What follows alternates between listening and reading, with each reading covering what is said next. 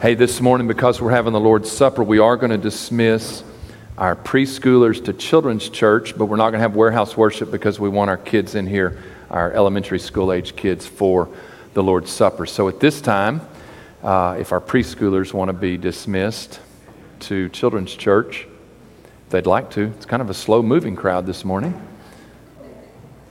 Hey,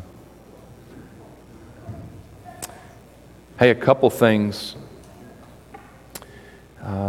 We want to be in prayer for Will's family. His father, his grandfather, who was a retired Baptist pastor, passed away this week. And they're going to be celebrating his life today at 2, First Baptist Carthage, and then the burials in Wells. But his name was Charles Sullivan, his mom's father, and I know they would appreciate your prayers for their family. It's kind of a bittersweet time. I know he's been ill for a while, but they know he's with Jesus. And also tonight, Will be having his licensing service at First Baptist Carthage. That has been moved from 6 o'clock till 7 o'clock. I know Amy and I are going, but you're welcome to drive to Carthage and be there for Will's licensing to the ministry.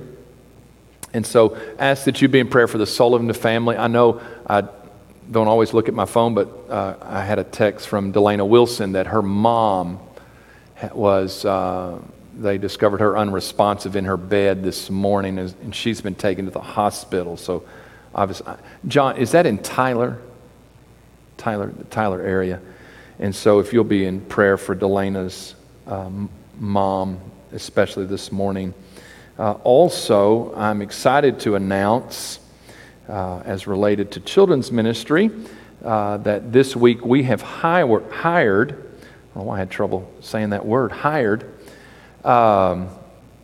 Lauren Stacy and Madison Smith to come on and to take 2 parts of that job. And Lauren will be doing the Sunday morning time of life groups and warehouse worship, and also will be doing camp in the summer. Madison will be doing Wednesday nights, Vacation Bible School. They'll collaborate on some other events and things that relate to children's ministry, but we're excited about these ladies coming on, and so y'all pray for them, and they will be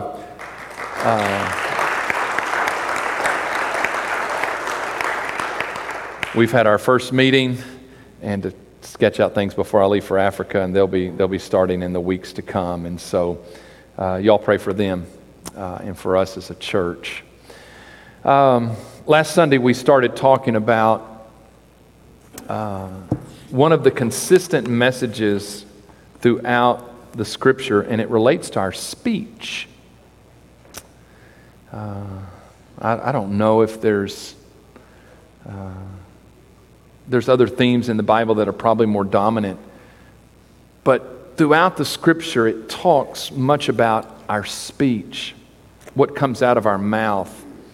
And I shared last week that I believe that's the case because our speech or our tongue, our words, are an indicator of the condition of our hearts. And so I believe the Scripture calls out certain things and affirms certain things as a way of us seeing the condition of our hearts. But where we ended last week was with this thought, and this is where I want to pick up today, is that our words reinforce the condition of our heart. Our words reinforce the condition of our hearts. So, if there is evil in our heart, then evil comes out of our mouth, and our words give us an indication of what the condition of our heart is. But I shared with you last week that the Scripture not only identifies what is evil speech, but it gives us that consistent challenge that says you are to control your tongue. And the reason we are to control our tongue is because it's one thing for something not to be right in alignment with God that comes out of our mouth. It's another thing when we speak it, because when we speak it, it reinforces that condition of our heart. Y'all understand that? Do I need to cover that for about another 15 minutes, or we got that? If you got that, just say amen. Amen. Amen. I knew you probably would.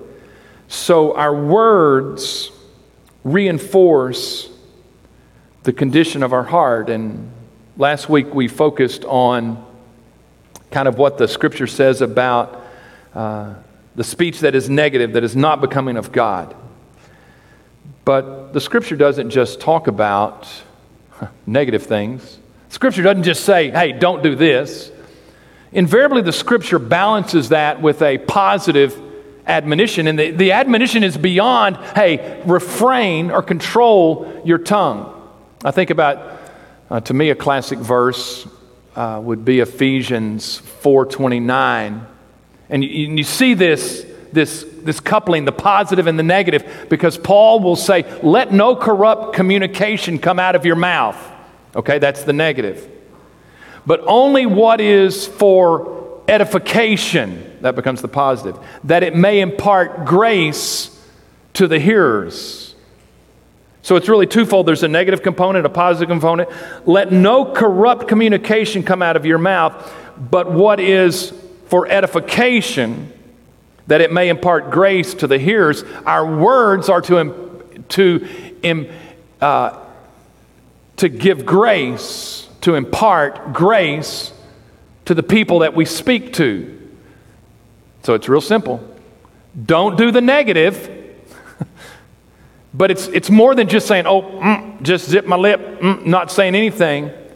No, there's a positive component that says you are to speak words that are unto edification and that impart grace to those that hear them. And so I want to talk about that positive component today. This really, in my mind, ties into a scripture we've looked at as we've this summer looking at living in the light and the scripture shedding light on our lives. 2 Timothy 3:16, it says, for all scripture is given by the inspiration of God, or is God breathed. So all scripture is given by the inspiration of God and is profitable. There's four things. It's profitable for doctrine, and that's truths about God, us, and the world we live in. So those are just truths. So it's profitable for doctrine, for reproof. That word reproof is a word that says the Scripture is going to call you out for doing something that's not right. That's the negative component of this. So it's profitable for doctrine, for reproof, and then it says for correction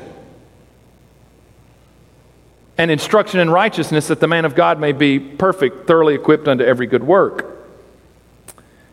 It's significant that the Scripture not only reproves us, but when it says it corrects us and instructs us into righteousness, what it says is there's not just a negative component to that, but the Scripture says there are things that it teaches us which are the right things to do. There are positive things that teach us. And this morning is about that positive thing. It's not just about not saying the negative. It's about, no, our words are to impart grace and are to be unto edification.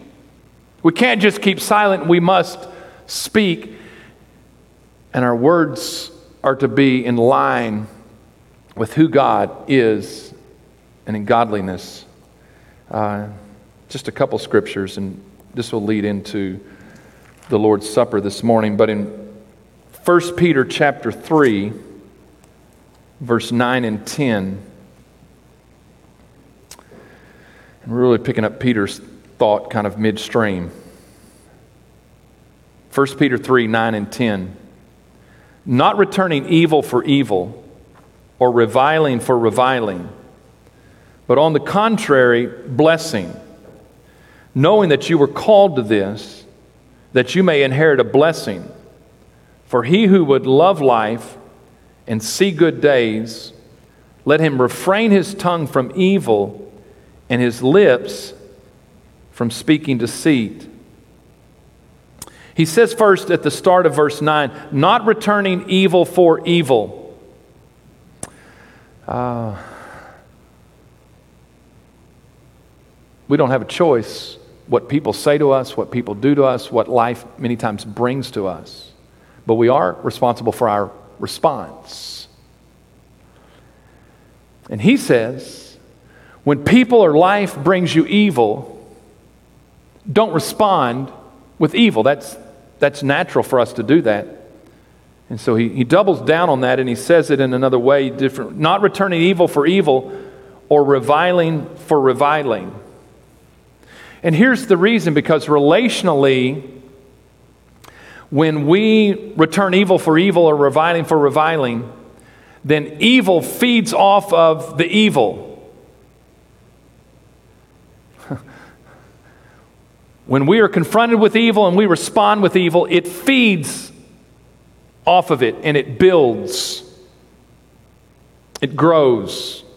He says our response is to be blessing.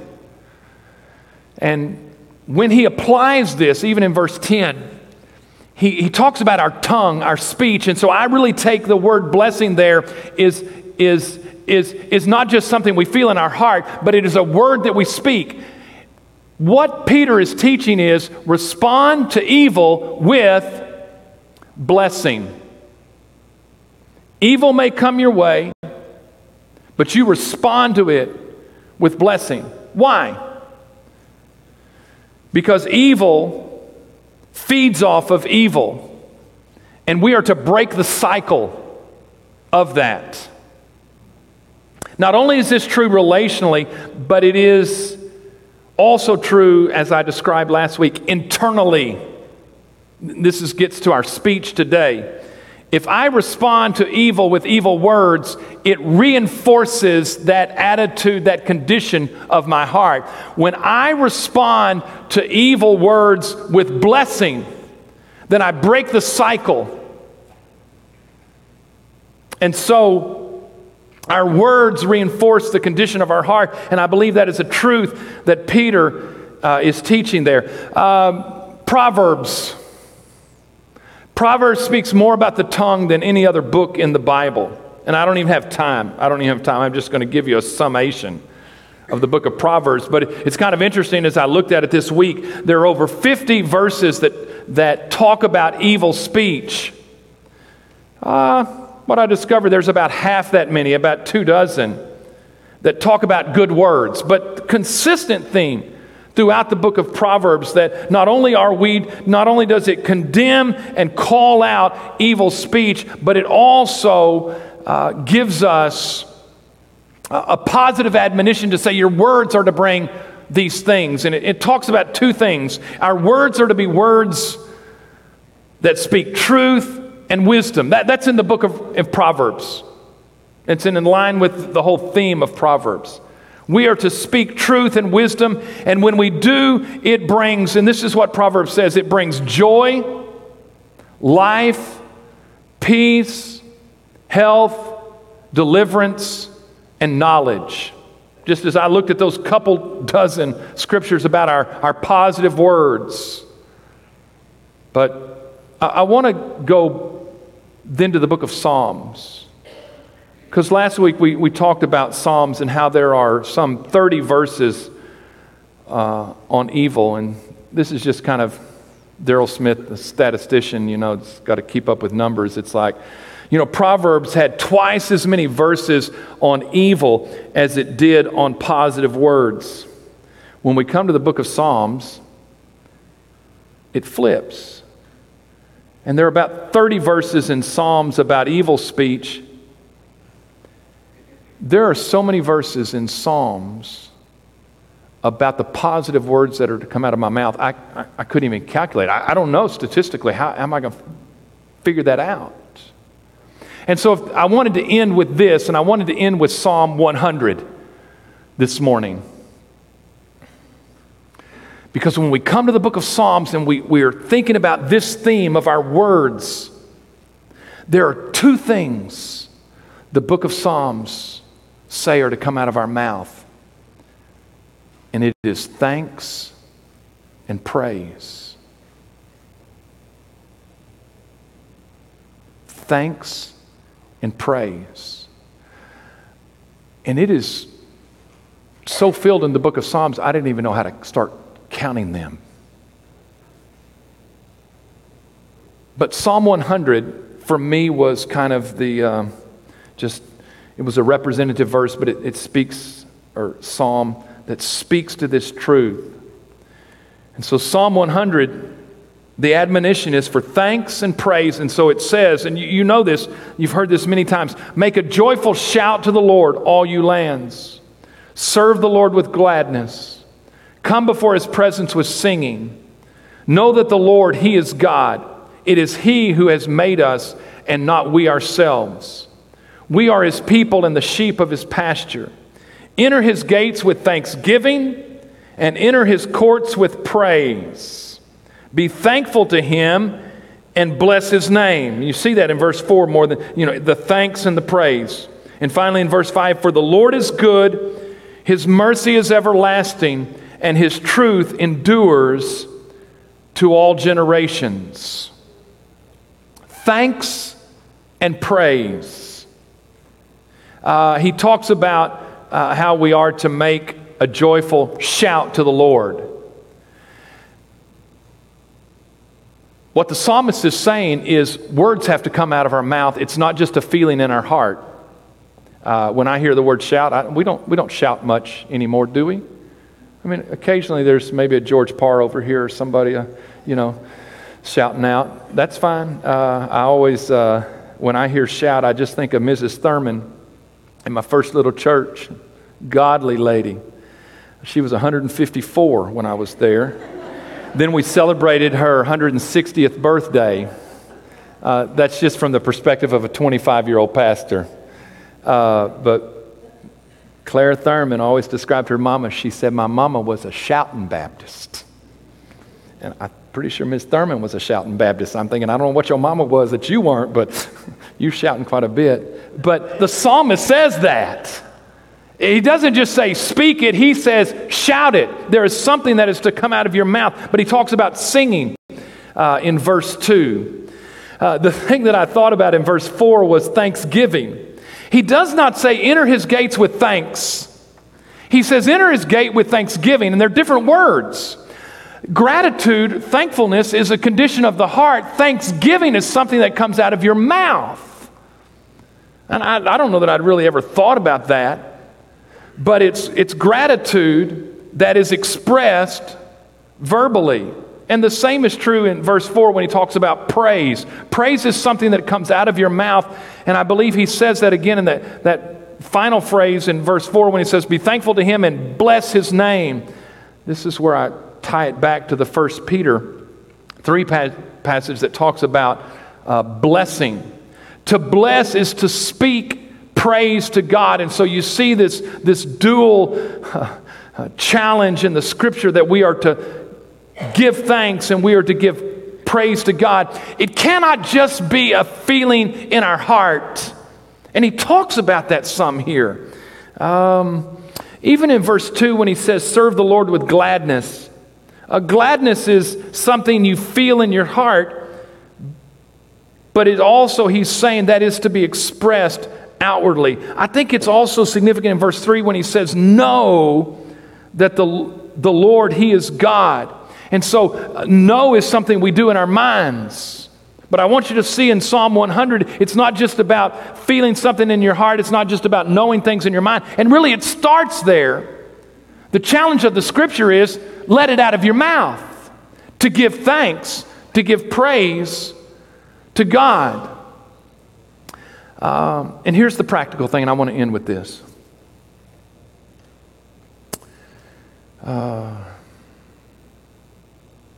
When we don't just zip our lip with the negative. That was last Sunday's sermon. Zip your lip.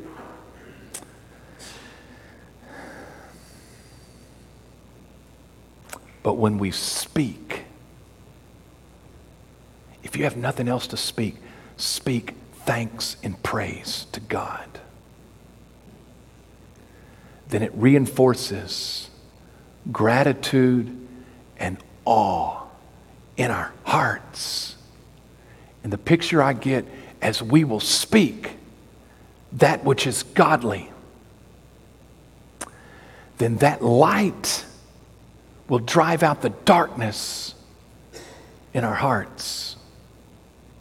My hunch is you're probably a lot like me. There's some dark places in my heart. There's some light places in my heart. If I speak from the dark places, the darkness grows in my heart. And I'm telling you very practically what the Scripture is teaching us today is that if we will speak blessing and thanks and praise, it will change our hearts, because our speech reinforces the condition of our hearts. Amen? Amen. Well, this morning, amen. Amen. Jesus gave us a unique opportunity to give thanks, and we call it the Lord's Supper. I thought about this connection as I was thinking about this morning, because the liturgical churches will call the Lord's Supper the Eucharist. The Eucharist.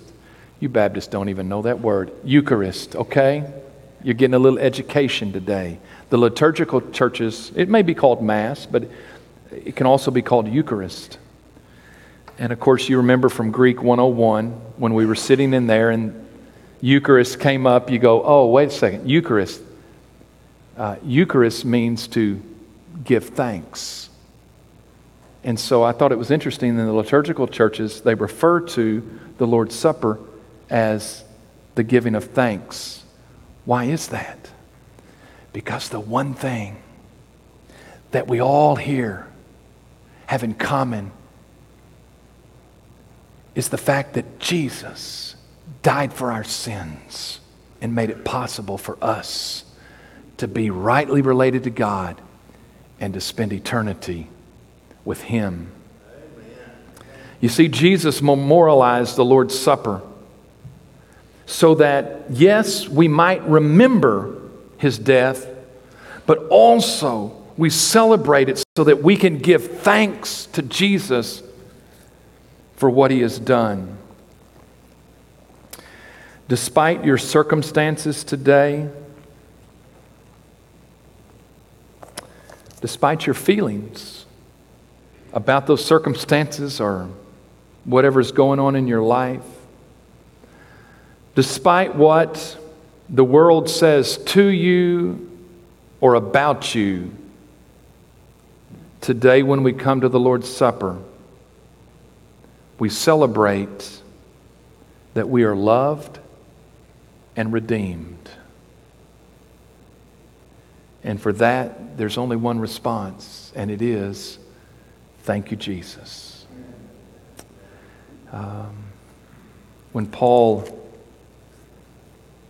gave the Corinthian church instruction about the Lord's Supper, he said in 1 Corinthians 11, "For this I received from the Lord, that which I also delivered to you, that the Lord Jesus, on the same night in which He was betrayed, took bread, and when He had given thanks, He broke it and said, 'Take, eat.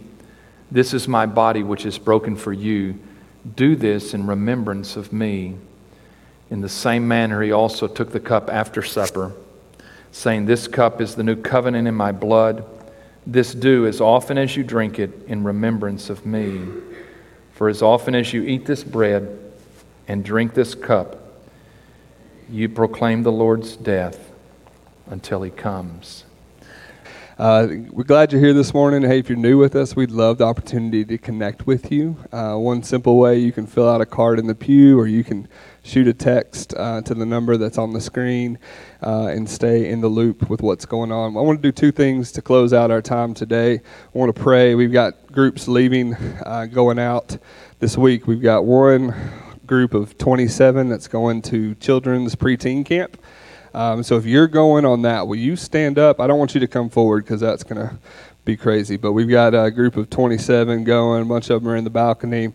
Our adults going, Jessica Litton, Amy King, Jeremy Bertrand, John Wilson, and Mr. George Parr going to camp for the first time. I don't know, he must have left. Anyway, we'll pray for him anyway. So we want to pray for them. But then Brother Daryl is leaving too. You come up here. He's leaving tomorrow to go to Africa for the first time in about a year and a half to our Unreached People group in West Africa. And he's going to spend a little over 2 weeks. So hopefully, if everything goes well, hopefully not longer. Hope everything goes well and you do get to come back. But yeah, my mom would appreciate that. But we do want to pray for him. It's been a long time. Don't really know what the conditions are, where people are at, where the church is at. But he's going to do a lot of work in Liberia, connecting Christians from Liberia, which is not that far away, to the mission of reaching this unreached people group. And so we do want to pray for that. So if you'll join me in prayer, we all stand and we'll pray, and then we'll be dismissed. God, we do pray this morning. I pray for our kids going to camp, our 3rd through 6th graders, and I pray for those adults, and I pray for all the conversations and teaching and worship that's going to happen this week. I pray that you would be in it. I pray that you would just continually expose those kids to the gospel, and I pray that you would save some, God. I pray for Brother Daryl as he heads to West Africa. We do pray for our Unreached People group there, and we pray for soft hearts, God. We pray for men and women who would hear the gospel and believe, and we pray for the church that it would be established there in Guinea, and we pray for the church in Liberia as they would feel a burden to reach these people that are not that far away from them. God, we pray that you would provide connections and traveling mercies and all the things that are needed. God, we pray that you would reduce COVID numbers. We pray that you would do all the things that need to happen for this trip to go smoothly, God. And I pray that your Spirit would guide Daryl as he goes. And I pray that you would lead the way and help him to follow you. God, we love you. God, we thank you for what we get to be a part of in taking the gospel to the nations, God. We love you, and we pray all this in your Son's name. Amen. Amen. Hey, if you want to grab a prayer guide in the foyer on your way out, it gives some details about the trip over the next 2 weeks. But we will see y'all soon. We love you.